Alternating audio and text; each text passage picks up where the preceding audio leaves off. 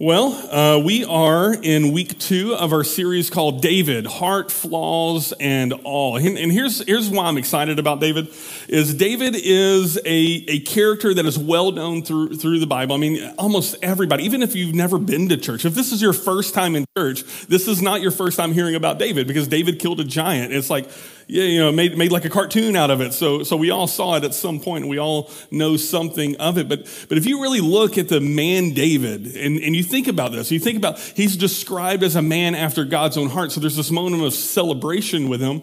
But then there's all this this junk that he has, or these flaws that he has. And the two, I just see myself in that. There are moments in my life where I follow the Lord and I made hard decisions that honored him. There are also moments in my life where my flaws shone more. And when I look at David, I see what is, okay, I can see myself there.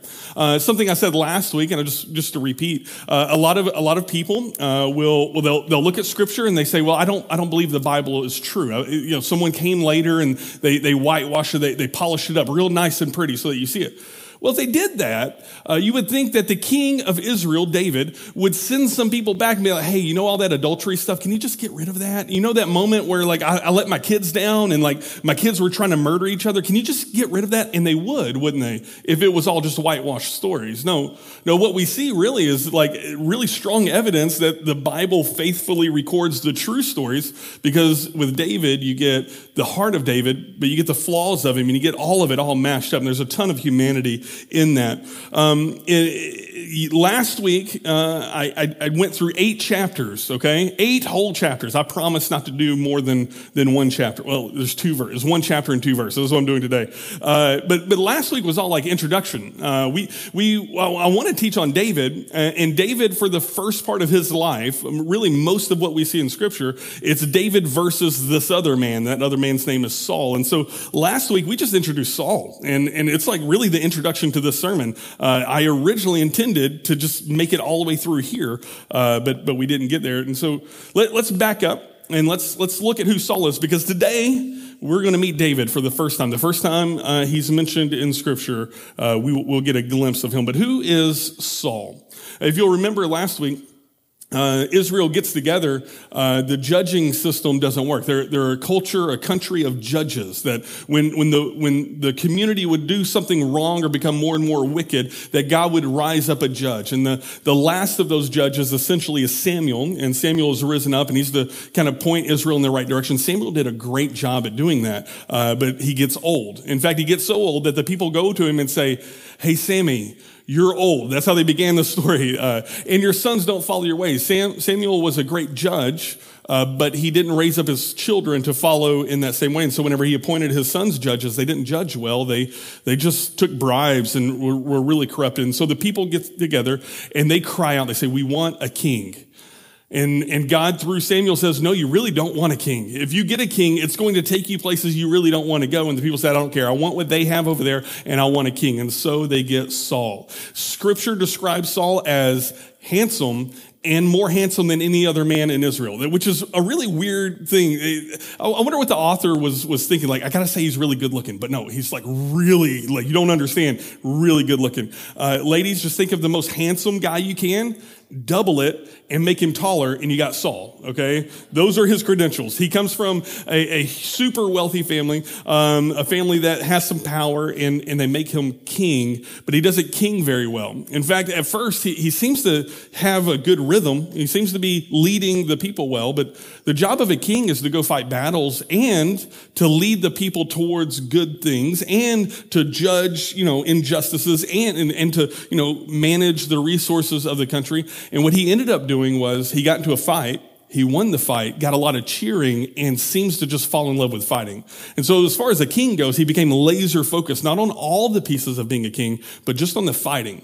He started ignoring what God was calling him to do. And what Saul wanted to do was to compensate for his poor character with religious-y things. And I think we do that a lot as people. I said this last week, but I find in myself, sometimes God just wants Jesse to be obedient, and then I try to make up for it by, I'll just pray 10 more minutes, and I'll give more to the poor. And Samuel even challenges Saul to his face and says, does God want your sacrifice or your obedience? It's a rhetorical question. Obviously, obedience is better than sacrifice. But at the end, Saul doesn't learn his lesson. And we ended last week with Saul was given a very clear mission with very clear objectives. He was to go and as a judge, annihilate an evil people group. But instead of annihilating them, he kind of won the battle. He made them submit, and then he took all of their wealth. He took the king captive. And then when Samuel challenged him, he said, well, I did this because God didn't know how rich they were, I guess. I don't know. But we're getting these things so that we can sacrifice them to God. And Samuel pointed to him and said, the Lord rejects you, Saul. The Lord's going to raise up somebody who's better than you, Saul. There's a moment, we didn't get to it last week, there's this moment where Saul is in tears and he's crying, and he reaches out as Samuel's walking away from him. He reaches out and he grabs the cloak of Samuel, and it tears, and he turns and he looks at him and he says, just like you tore my cloak, God's about to rip this kingdom out of your hands. And then he goes and leaves him. And you're like, talk about a mic drop moment, right? He's just talking to a king. This king, by the way, and any king, just with like a snap of his finger could have warriors attack whoever he wants. If you go up against the king, he can have you killed, right? And Samuel, with a lot of courage, told him exactly what God expected. So let's pick up in the end of chapter 15, 1 Samuel chapter 15. And let's start to figure out who this man is that God is preparing to set on the throne, this man that we know as David. Starting in verse 34, chapter 15, verse 34, it says, then Samuel went to Ramah, and Saul went up to his house in Gibeah of Saul. Just real quick talk about narcissistic leaders. It used to be just Gibeah. Now it's Gibeah of Saul. He's stamping his name on other things. Last week, you remember, he won a battle, and instead of giving God glory, he set up a monument to himself. That's how he celebrates the victory he had over the people. Now he goes to a city that he's named after himself. So, egomaniac, perhaps. And it says in verse 35, and Samuel did not see Saul again until the day of his death. The wording of that is strange. It's actually the day of Samuel's death. I was thinking he just doesn't show up until Saul's funeral, but it's the other way around. Saul and Samuel don't see each other until Samuel dies of old age and Saul shows back up at the funeral. They don't see each other again until Samuel's death, but Samuel grieved over Saul. And the Lord regretted that he had made Saul king over Israel. So we see exactly what God said when he warned Israel, hey, you say that you want these things. You say you want what other people have, but you don't know what you're asking for. You're going to regret it. And now you see that it's happening. It's unfolding the way that God says. But Samuel grieved over Saul. Saul is a man who Samuel anointed. Samuel gave the name king to. He followed God's orders, but Samuel was meant to lead Saul into what it meant to lead the people, to show him, raise him up as a strong leader, to replace himself. But it didn't happen the way that he wanted. Instead, Saul, with narcissism and sin and pride and power, he runs as far away from the Lord as he can, and they never reconcile. Samuel just grieves it the rest of his life. Now, those of us in here, we can probably name more than a few people in our lives that things were good and they should have been better, but this decision was made and this path was taken. And instead of turning off of the path and all of the exit ramps our loved one, our child, or I don't know, someone in our family usually could have taken, they just kept running in the wrong direction. And all that's left of you is grief. Samuel knows of that. One of the things that Samuel said to Saul, and I don't think Saul has learned yet, is Samuel said to Saul that you think you're small in your own eyes, but don't you know you lead all of these people? One of Saul's character flaws was that he always pointed at other people for his mistakes, and he didn't want to take ownership of it. He thought that his problems, his life, his choices didn't affect a ton of people. Listen to me, young people, Christians, everybody, all people in the room, listen. There are people in this world that will either be filled with joy or with grief based on your actions and your decisions. You may want to believe that argument with that person over there doesn't affect these people over here. You may want to believe that this heartbreak here or this letdown here isn't affecting this, but you're not as small as you think you are either. There's a vast network of people that just grieve when someone loses their way. So Samuel, he grieves. It says that the Lord regretted that he made Saul king over Israel. I don't have enough time to unpack that, but that phrasing that the Lord regretted only happens one other time in Scripture, and it's when the flood is about to come in Genesis. The Lord regrets that he made humanity. It's not so much that God is like surprised with how bad things got. He prophesied what Saul was going to do, exactly what Saul was going to do. And Saul did it. It's not like God was like, oh, what was I thinking? I just regret it. It's not that. It's in both situations, both times that this phrase, the Lord regretted this thing, it's because this man of power or this group of people of power are leading tons of people away from God. And so he's going to do something. Let's turn to chapter 16. Let's meet David now. The Lord said to Samuel, how long will you grieve over Saul, since I have rejected him from being king over Israel? Fill your horn with oil and go, and I will send you to Jesse, which is a great name for somebody, by the way. To Jesse, my name's Jesse, for those of you who didn't laugh, with the Bethlehemite. For I have provided for myself a king among his sons. I wonder how long Samuel grieved. Yeah, I get the sense from this passage that Samuel wasn't mad for one night and was sad for one night, and God showed up to him the next morning. I get a sense of a season. I get a sense of a length of time.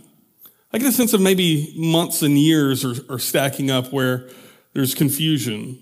Have you ever been in a season of life where you felt like God was calling you to a thing, but then there's like this stall moment, and it's just like, what are we doing? How long am I going to wait in this holding pattern, God? You're like that airplane waiting for the opening in the airport. You're just circling the same thing. You feel God calling you to a thing. You feel like God's called your family to this thing, but all the pieces haven't lined up yet. I wonder how long Samuel grieved. Samuel's known for years now, up to this point, that God was going to replace Saul. He's already told it to him twice. And now an unknown period of time, and the moment comes, he says, all right, fill your horn, it's time. We're going to do this thing. Now, I said earlier, a king can snap his fingers and do what to somebody? Kill him, just off him. And so here's what Samuel says in verse 2. And Samuel said, how can I go? If Saul hears it, he will kill me. That's a pretty obvious statement. You're telling me I'm going to go anoint the replacement for Saul. We don't live in a kingdom here. We vote our presidents in, right? But kingdoms, they go to the children. And to the next child and the next child, they're dynasties. They go in family. And so for Samuel to go and anoint another king is potentially treason. It's to say, hey, Saul, your family, you don't get to hold this kingdom anymore. I know I prophesied it before, but now I'm actually going to enact it. It would be really easy for a king to be like, I know how to stop that. I'm going to get you. The Lord said, take a heifer with you and say, I have come to sacrifice to the Lord, and invite Jesse to the sacrifice, and I will show you what you shall do. And you shall anoint for me him whom I declare to you. It's interesting to me that God didn't say, hey, Samuel, don't be scared. Hey, Samuel, you don't have enough faith. He had a real concern with obeying the Lord had like a really obvious consequence. And so the Lord kind of gave him a little bit of wisdom, a little bit of, I don't know if shrewdery is a word. Is shrewdery a word? I'm not sure. It is today. To be shrewd is like, you don't have to be real obvious what you're doing, Samuel. You don't have to run around and announce a trumpet, I'm going to pick a new king. For years now, Saul has been leading the people into battles and wars. They've not had rest since Samuel was leading, because it says in scripture that for all the days of Saul, he was at war. He was fighting other people. And so it would be really easy for Samuel to make an announcement and the people to be like, sweet, I am so sick of being at war right now. Now this message was planned, weeks, months ago. I didn't intend for this message to come on the heels of Ukraine and Russia being at war and the rest of the world being like, oh my gosh, are we losing our peace? But I'd be a fool not to address it right now. That there's a lot of questions. Maybe you're asking these questions. Are we about to enter into disputes? Are we about to enter into wars? What's our economy going to do? That's the same thing that the people were wrestling with. Every time they went to war, their children are being taken off into battle. I don't know what camels run on, but it's not gasoline. But whatever the fuel is, it's going up. And everything about war in the country, it hasn't changed. Our technology's changed, but the effects are real. So verse 4, he says, Samuel did what the Lord commanded, and he came to Bethlehem. And the elders of Bethlehem, they come out of the city and they came to meet him trembling and said, do you come peaceably? You can see even in that moment that they're a little shell-shocked by how things have been going. Samuel could be coming to pronounce judgment on them. He could be coming to bring a problem that Saul's going to come and wipe it. Like, hey, are you here for good reasons? What should we expect from this? And he said, verse 5, and he said peaceably, I have come to sacrifice to the Lord. Consecrate yourselves and come with me to the sacrifice. And he consecrated Jesse and his sons and invited them to the sacrifice. So now we get the family together. They're at the sacrifice, which is the pretense that the Lord has given Samuel to do this. But the people have to be asking, like, what's happening right now? There are people in your life that you haven't heard from in a while. And that phone rings, and it's either really good news or really bad news, and it's just like, what do we have right here? There's reason in this world that we would be anxious for a thing. I had a conversation with a friend just yesterday. He said that his wife called him at work, which usually she texts, and so it was a phone call. So he sees the phone and it rings, right? And he picks up.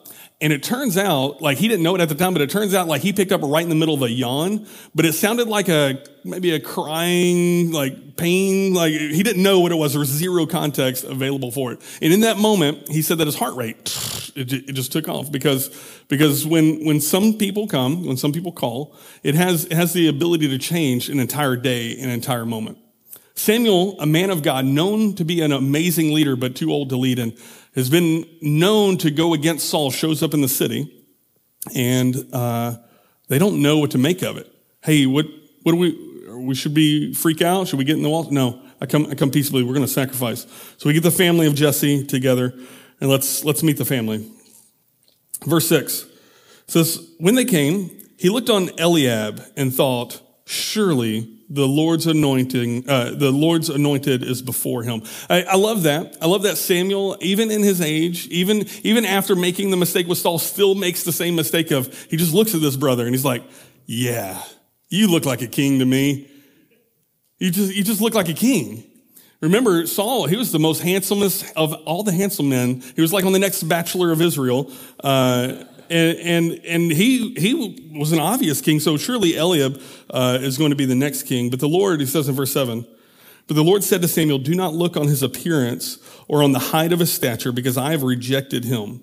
It's not, I have not chose him. It's to say, if you make him king, I've already rejected him, just like I did Saul. It's like, it's a predetermined context. For the Lord sees, not as man sees. Man looks on the outward appearance, but the Lord looks on the heart. You know, we live as very finite, with very, very limited amount of knowledge in our community and our culture. You can only know so much about a man's character, about a man's intentions. You can only know so much about what the right decision is. Parents, when it's time to choose a new school, or you're like, oh, I don't know which teacher to choose. You can only know so much. There's only so much data that's out there. Leaders, employers in the room. When someone applies to your job, you only have the resume and just a limited amount of knowledge about that person. You would be foolish to ignore all those things, but you would be also equally foolish to rely 100% on just the data that you have. Because why? Because you don't know the inner workings of a person. You don't know what's inside a person. And if our only barometer, if our only measuring stick is we look on the outside of a person, they have good credentials, they have a good reputation, we miss half of the equation. The Lord doesn't look on the outward man. The Lord sees the heart of a man. Of course, you can't see the heart, but you can pray and ask for wisdom. There have been times where, not here, but at a previous job, I've had like a couple of resumes, and there's this one person that is like extremely obvious. This is the one to choose. You can tell by all the school and all the knowledge and then like just give it a week. You don't have to make a choice right now. And within that week, like some great moral character failure becomes obvious to everybody. That there's just only so much you can know about someone. The Lord doesn't look at your outer appearance. See that verse? The Lord doesn't look at your attendance at church as a measuring stick of how good you are. The Lord doesn't look on how beautiful your spouse is. The Lord doesn't look at how much money you have in your bank account to make any judgments on who you are. The Lord doesn't care what your job title is, and the Lord doesn't care what your touchdown scoring percentage was 100 years ago in high school and how you almost won state. Al Bundy's flashing in my head. He always almost won state that one year. The Lord doesn't look on outward appearance. Here's what the Lord cares about, is that you and I have hearts that are of good character and are pointed towards him. And so Eliab has been ignored, and he says, no, I don't look on the outward appearance, but the Lord looks on the heart. And so, verse 8, then Jesse called Abinadab, terrible names for these kids, Abinadab, and made him pass before Samuel. And he said, neither has the Lord chosen this one. Then Jesse made Shammah pass by. And he said, neither has the Lord chosen this one. And Jesse made 7 of his sons pass before Samuel. And Samuel said to Jesse, the Lord has not chosen these. Could you imagine being one of those kids? This is like some kind of Cinderella moment, right? You getting all the stepsisters coming through. It's like, okay, let me get the big strong one. Nope. All right, sorry, see you later. And the next one, like, because the middle brothers are like, oh, yeah, I've been getting the short end of the stick my entire childhood. Now it's my chance. I'm going to beat my big brother. Nope. It's like all 7 of these brothers go by, and the Lord has not chosen any of them to be king. And so there's this confusion, like, what are we even doing here anymore? He says, the Lord has not chosen these. Verse 11, then Samuel said to Jesse, are all your sons here? And he said, well, there remains the baby, yet the youngest, and behold, he is keeping the sheep. And Samuel said to Jesse, send and get him, for we will not sit down till he comes here. And he sent and brought him in. Now he was ruddy and had beautiful eyes and was handsome. I don't know why Samuel has this need to like describe how handsome the kings of Israel are, but he was ruddy and had beautiful eyes. Ruddy, I don't use that word. It either means he had red hair, which is what most people think. Yeah, so way to go, ruddy, or that he had like a red complexion, right? So I don't know, whichever. He had beautiful eyes. He was ruddy and he was pretty handsome, kind of a short guy, but not the most handsome like Saul.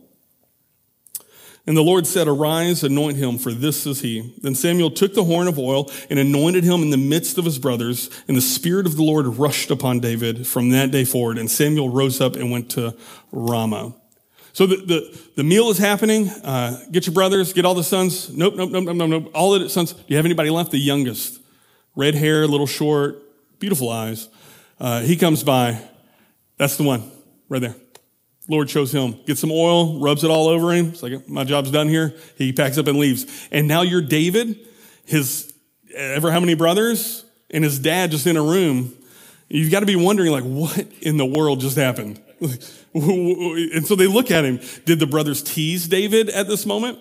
There's a story very similar to this in the we're in the Old Testament, in the older Old Testament, in Genesis, where Joseph gets a vision about his brothers bowing down to him. Joseph tells his brothers the dreams. One day you're going to bow down to me. And his brothers like put him up for slavery, try to murder him. It's like this whole thing. So maybe David had heard that story. He's like, I'm just going to keep my mouth shut. Maybe I don't have to brag about it. Here's what we know about David, though. That moment happened. God has chosen David to be the next king of Israel through the mouth of Samuel, through the ministry of Samuel. And David just goes back to life afterwards. His dad, his mom, I suppose, brothers, sisters, they have to know, like, you're different. It's been declared this is going to happen, and he doesn't go and take the throne that night. Not even for years later, he doesn't take the throne. He just goes and like lives his life. There are more often than not, you and I live in these in-between moments that David is finding himself in right now. There's a lot of times where there's like we're on this mountaintop or this tragedy, but most of the time we're in this in-between of like, when's the next time the Lord's going to come through? I've been praying for that for a few months. When's that job going to come through? And there's all this like in-between moments. There's even moments where like you have certainty in your spirit. Maybe some of you have had that where in the middle of prayer, maybe someone confirmed something, someone said something. I feel so sure the Lord is going to do this thing. I feel so sure the Lord is going to restore my marriage. I feel so sure that my kids are going to turn back this way. I feel so sure he's going to provide for my family. And then you wake up the next morning and you're still in the in-between. How you behave and how you act, what your faithfulness is like in the in-between is a surer measure of your heart than how you are in the mountaintops or the valleys. It's the in-between faithfulness that David gets a ton of credit for, and he should. So here's what he does in the in-between. It says, the last verse says, and the Spirit of the Lord rushed upon David, and from that day forward. The next verse, verse 14 says, now the Spirit of the Lord departed from Saul, and a harmful spirit from the Lord tormented him. Let me talk to you real quick about spirits. I don't want to take up too much time on it. We live in the New Testament. We're after the cross. But before the cross, it seems to be that the Lord would use His Spirit to empower certain people and then remove that Spirit when they were misbehaving or being disobedient in some way. You see this with Samson. Samson, when he has the Spirit of God on him, he's an amazingly strong man. He's like a Superman, Clark Kent Superman. And then he disobeys God. And the Lord's like, well, just takes it up. And he loses his strength. He doesn't have the strength anymore. You just see in the Old Testament, oftentimes that leaders, people who are meant to lead people towards God, that they have special anointings of the Holy Spirit, if that's the right word, and then the Lord removes it. But 0 times in the New Testament do you see that. Why? Why is that? Because the New Testament we are the tabernacle of God. Your body is a temple of the Lord. The cross has paid the price, and we have a right relationship with God. And if you are a follower of Jesus, Scripture teaches that the Holy Spirit abides in you, and there's nothing you can do for it to go away. We live in the New Testament, so don't build too much of a crazy theology of the Spirit of the Lord left Saul. What about me? Well, if you're a follower of Jesus, your security isn't in your obedience. Your security is in the obedience of Jesus, and He was supremely obedient. So we're good. Okay. If you have questions about that, I think 2 people cared about that whole explanation. But if you have questions about that, we'll talk. But let's see what David does now.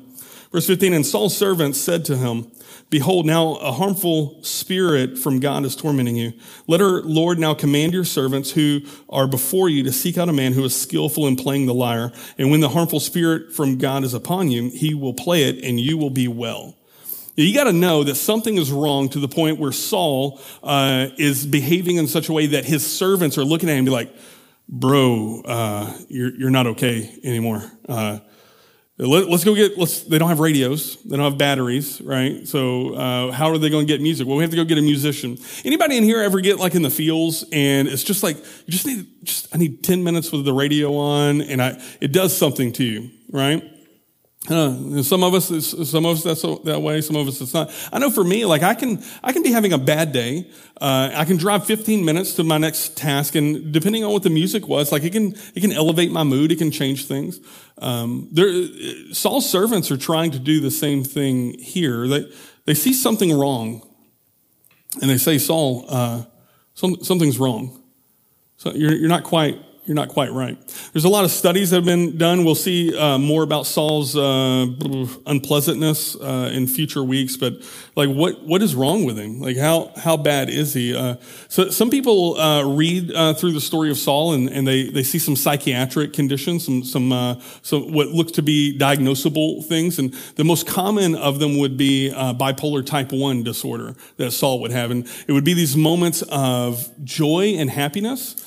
Followed with no precipitating reason, followed by just dread and anger and anxiousness. You see in Saul that he'll move from moments of just low energy. He's just I can't do anything. And then Saul he'll have all this energy and try to hunt down David and try to hunt down the people. And he's just marching through the wilderness with unending energy. And so it reads a lot like someone that we would describe now as having bipolar type 1 disorder. But his people that were closest to him, they said, you're not okay. Do you have anybody in your life who's close enough to you that they could just look you in the eye and be like, I know you think you're okay, but something's wrong. Can we help you? Now, kings, he could have snapped his fingers something's wrong with you, and he snaps his fingers and they die. He could have them put to death for even bringing it up. And sometimes when we have people that come to us and they say, hey, you look more stressed than normal. You look more angry than normal. Can we do something for you? We want to react like that. We want to react with anger and say, no, you don't know what you're talking about. Get out of here. You don't know. For all of Saul's flaws, I like that it rhymes. For all of his flaws, he at least listened to the wisdom of people who cared about him. Something is wrong with me. Maybe I do need a musician in my life. I don't know. And so he says, yeah, go do that. Verse 17, so Saul said to his servants, provide for me a man who can play well and bring him to me. One of the young men answered, behold, I've seen a son of Jesse, the Bethlehemite, who is skillful in playing, a man of valor, a man of war, prudent in speech, and a man of good presence, and the Lord is with him. How long has passed from the anointing of David to this sentence being said? It's unknown, but it's a period of time so that the reputation of David has grown. Hey, I know of a man. He's a man of valor. Like he's got some strength to him. He has good words. He's wise in his words, but he plays the guitar like nobody's business. He's like the John Mayer of Israel. Like he's going to get to it and he's going to play it. You're going to love this guy, Saul, not just for his music, but he's just a good guy to have around. You want us to go get him, Saul? Saul's like, yeah, that sounds awesome. Go get him. Therefore, Saul sent messengers to Jesse and said, send me David, your son, who is with the sheep. This entire time, the next anointed king of Israel is just doing his job, being obedient to his dad. And he's been with the sheep the whole time. You know what I would have done? Some brother comes in and anoints me with the oil and I got to wait a few years for the next thing to happen. I'm going to sit on my throne. I'm going to like bark orders at all the people in my house. I'm going to own this kingy thing for a while. Not David. David is a man of good reputation. He's a man of valor. He has a heart, that's after God. And he was just with the sheep. And it says, and Jesse took a donkey laden with bread and skin and wine and a young goat and sent them by David, his son, to Saul. Like, hey, take all these gifts. You're going to go visit the king. Are you kidding me? What my kid, like your kid calls you tomorrow and be like, hey, I got invited to the White House. What are you going to do? I'll bake some brownies. You just send stuff. You're like, I'm going to send something to the White House. So they send all this stuff to the king. And it says, and David came to Saul and entered his service. I underlined that. He entered the service of Saul. Why? Why not go to Saul and be like, you're out, buddy. I've already been told I'm next. I've got a ton of witnesses. They saw it all. Why does he enter the service of Saul? He goes to the man who is the source of all of Israel's problems for the last ever how many years he's been kinging, and he enters his service. He could have said, hey, I'm here to replace you. He could have said, you're a jerk. You've ruled terribly. David knows some things that he could have said. And what does he do instead? He serves his leader. Why? Well, we don't have a ton of explanation here, but I can tell you in Scripture that God appoints those who are leaders. God appoints kings. God appoints authorities. We are called to pray for our leaders, not to disparage them, not to be angry. Listen very carefully. Americans in this room, we are called to pray for a president, whether or not you voted for him. It doesn't matter. We are called to be servants. David, he enters the service of Saul, and it says, and Saul loved him greatly, and he became his armor bearer. I don't have time to explain that, but David becomes like a stepson to Saul. He loved him. He's like, you're so kind to me. And it says, and Saul sent to Jesse saying, let David remain in my service, for he has found favor in my sight. Could you imagine? You sent your kid, like he won the spelling bee, and so he goes to the White House, and the president of the United States says, hey, I want to make him like an ambassador or something. Here, just send this letter. Mom, your kid's not coming back. He's going to work for me for a while. You'd be so proud, wouldn't you? Of course, you would Skype your kid every now and then, be like, hey, you okay? You know, what country are you in? But you'd be so proud of your kid. Jesse gets this letter. I sent my kid to go play the guitar one time for the king, and he now works for the guy. He's living in, this is what? And of course, Jesse, David's dad's got to wonder, like, is this how it's going to happen? Like, is David going to assassinate the king? Like, who knows what he's thinking right now? He knows that he's been anointed, but he's got to be proud. And it says in verse 23, and whenever the harmful spirit from God was upon Saul, David took the lyre, basically a guitar. It's like a stringed instrument with a neck, lyre, and played it with his hand. So Saul was refreshed and was well, and the harmful spirit departed from him. For an unknown period of time, David is the armor bearer of the king, which is a place of authority, a place of privilege, a place of proximity to power. But every time he saw the king go into a funky mood, he would do what he was called to do. He would use his gifts to minister to him, to serve him. He'd go pull out his guitar, and he'd play a song, and the king would be soothed, and he'd calm down. A few days go by, everything's going great, the kingdom is good in good hands, and then the king goes into a funk again, and David does what he knows he can do, is he grabs his guitar and he serves his king. For all the mistakes that David, the future leader of Israel, saw in the current leader of Israel, he never points at them. He never disparages the king. He never talks bad about him behind his back. He just serves like that's all he can do. And he serves his king well. Because David, though he may want to rush into the next phase, he continues to be in the in-between phase of life. The in-between phase that you and I probably are all in right now. Unless you just won the lottery or you just had a terrible phone call and you're in the middle of tragedy, mountaintop or valley, we're all in this in-between. What do we do? Well, here's what David did. David was faithful in the in-between moments. David knew how to stay actively faithful during the in-betweens. He didn't stall out. He didn't wait on the next step, just sitting there waiting for the next thing to happen. He didn't rush to the finish line, and he didn't give up when the clock kept ticking. Over and over again, David just served his king. David just served. Because he's a man of character, and he understands that things happen on God's timing, and he was satisfied with it. He was content with it. I'm going to give you a little bit of homework before I close out.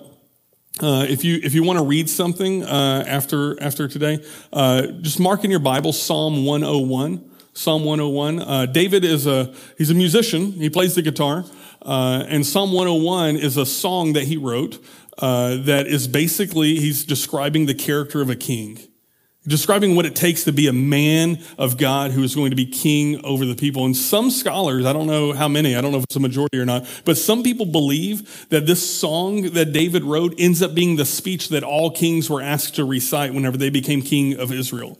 That after he wrote it about the character of a king, when they were presented by the next prophet or whomever, that you are now the king. When Solomon would have read this and, the king after him, would have read it. The Psalm 101 is David writing down the character of a king, but he's a man with the character of a king looking at another man who is king, who has no character, and he served him well and faithfully. So here's the question I want to ask you. Right now, in what areas are you called to be actively faithful during your in-betweens? What are you called to be actively faithful? Not just believing and waiting, but believing and serving and lifting up someone next to you, lifting up your boss, praying for your president, praying for the church down the road, praying, just being a salt and light, as Jesus would say, to people who have no character, no reason to deserve anything good from you, and yet you show mercy and grace, and you be men and women of character, and you actively remain faithful during the in-betweens. Let me pray for you. My hope and prayer is that you would, this week, that you would find in your in-between a space and an opportunity to be faithful and to minister, even if you get zero credit for it. David got zero credit. And you do that not because it benefits you. You do that because you're a son or a daughter of the king. You're a son or daughter of the Lord, and it represents him well. It serves him and his ministries well. Let me pray for you, and then we'll watch the cue together. Lord, this morning, we thank you for the example of David as a man of character, a man who knew how to be faithful and to wait patiently. Lord, help us in our weakness when we don't wait patiently, myself more than anyone. Lord, may we be known as a people who we're just so actively faithful to what you've called us to do, that we serve and we minister and we get no credit, no return on investment, or we just do it because your name is worthy. Help us to be children of light as you are of the light. Help us to be the salt and light of this world. May we be actively faithful when we find ourselves in the in-between. We love you, and we pray this in the name of Jesus. Amen.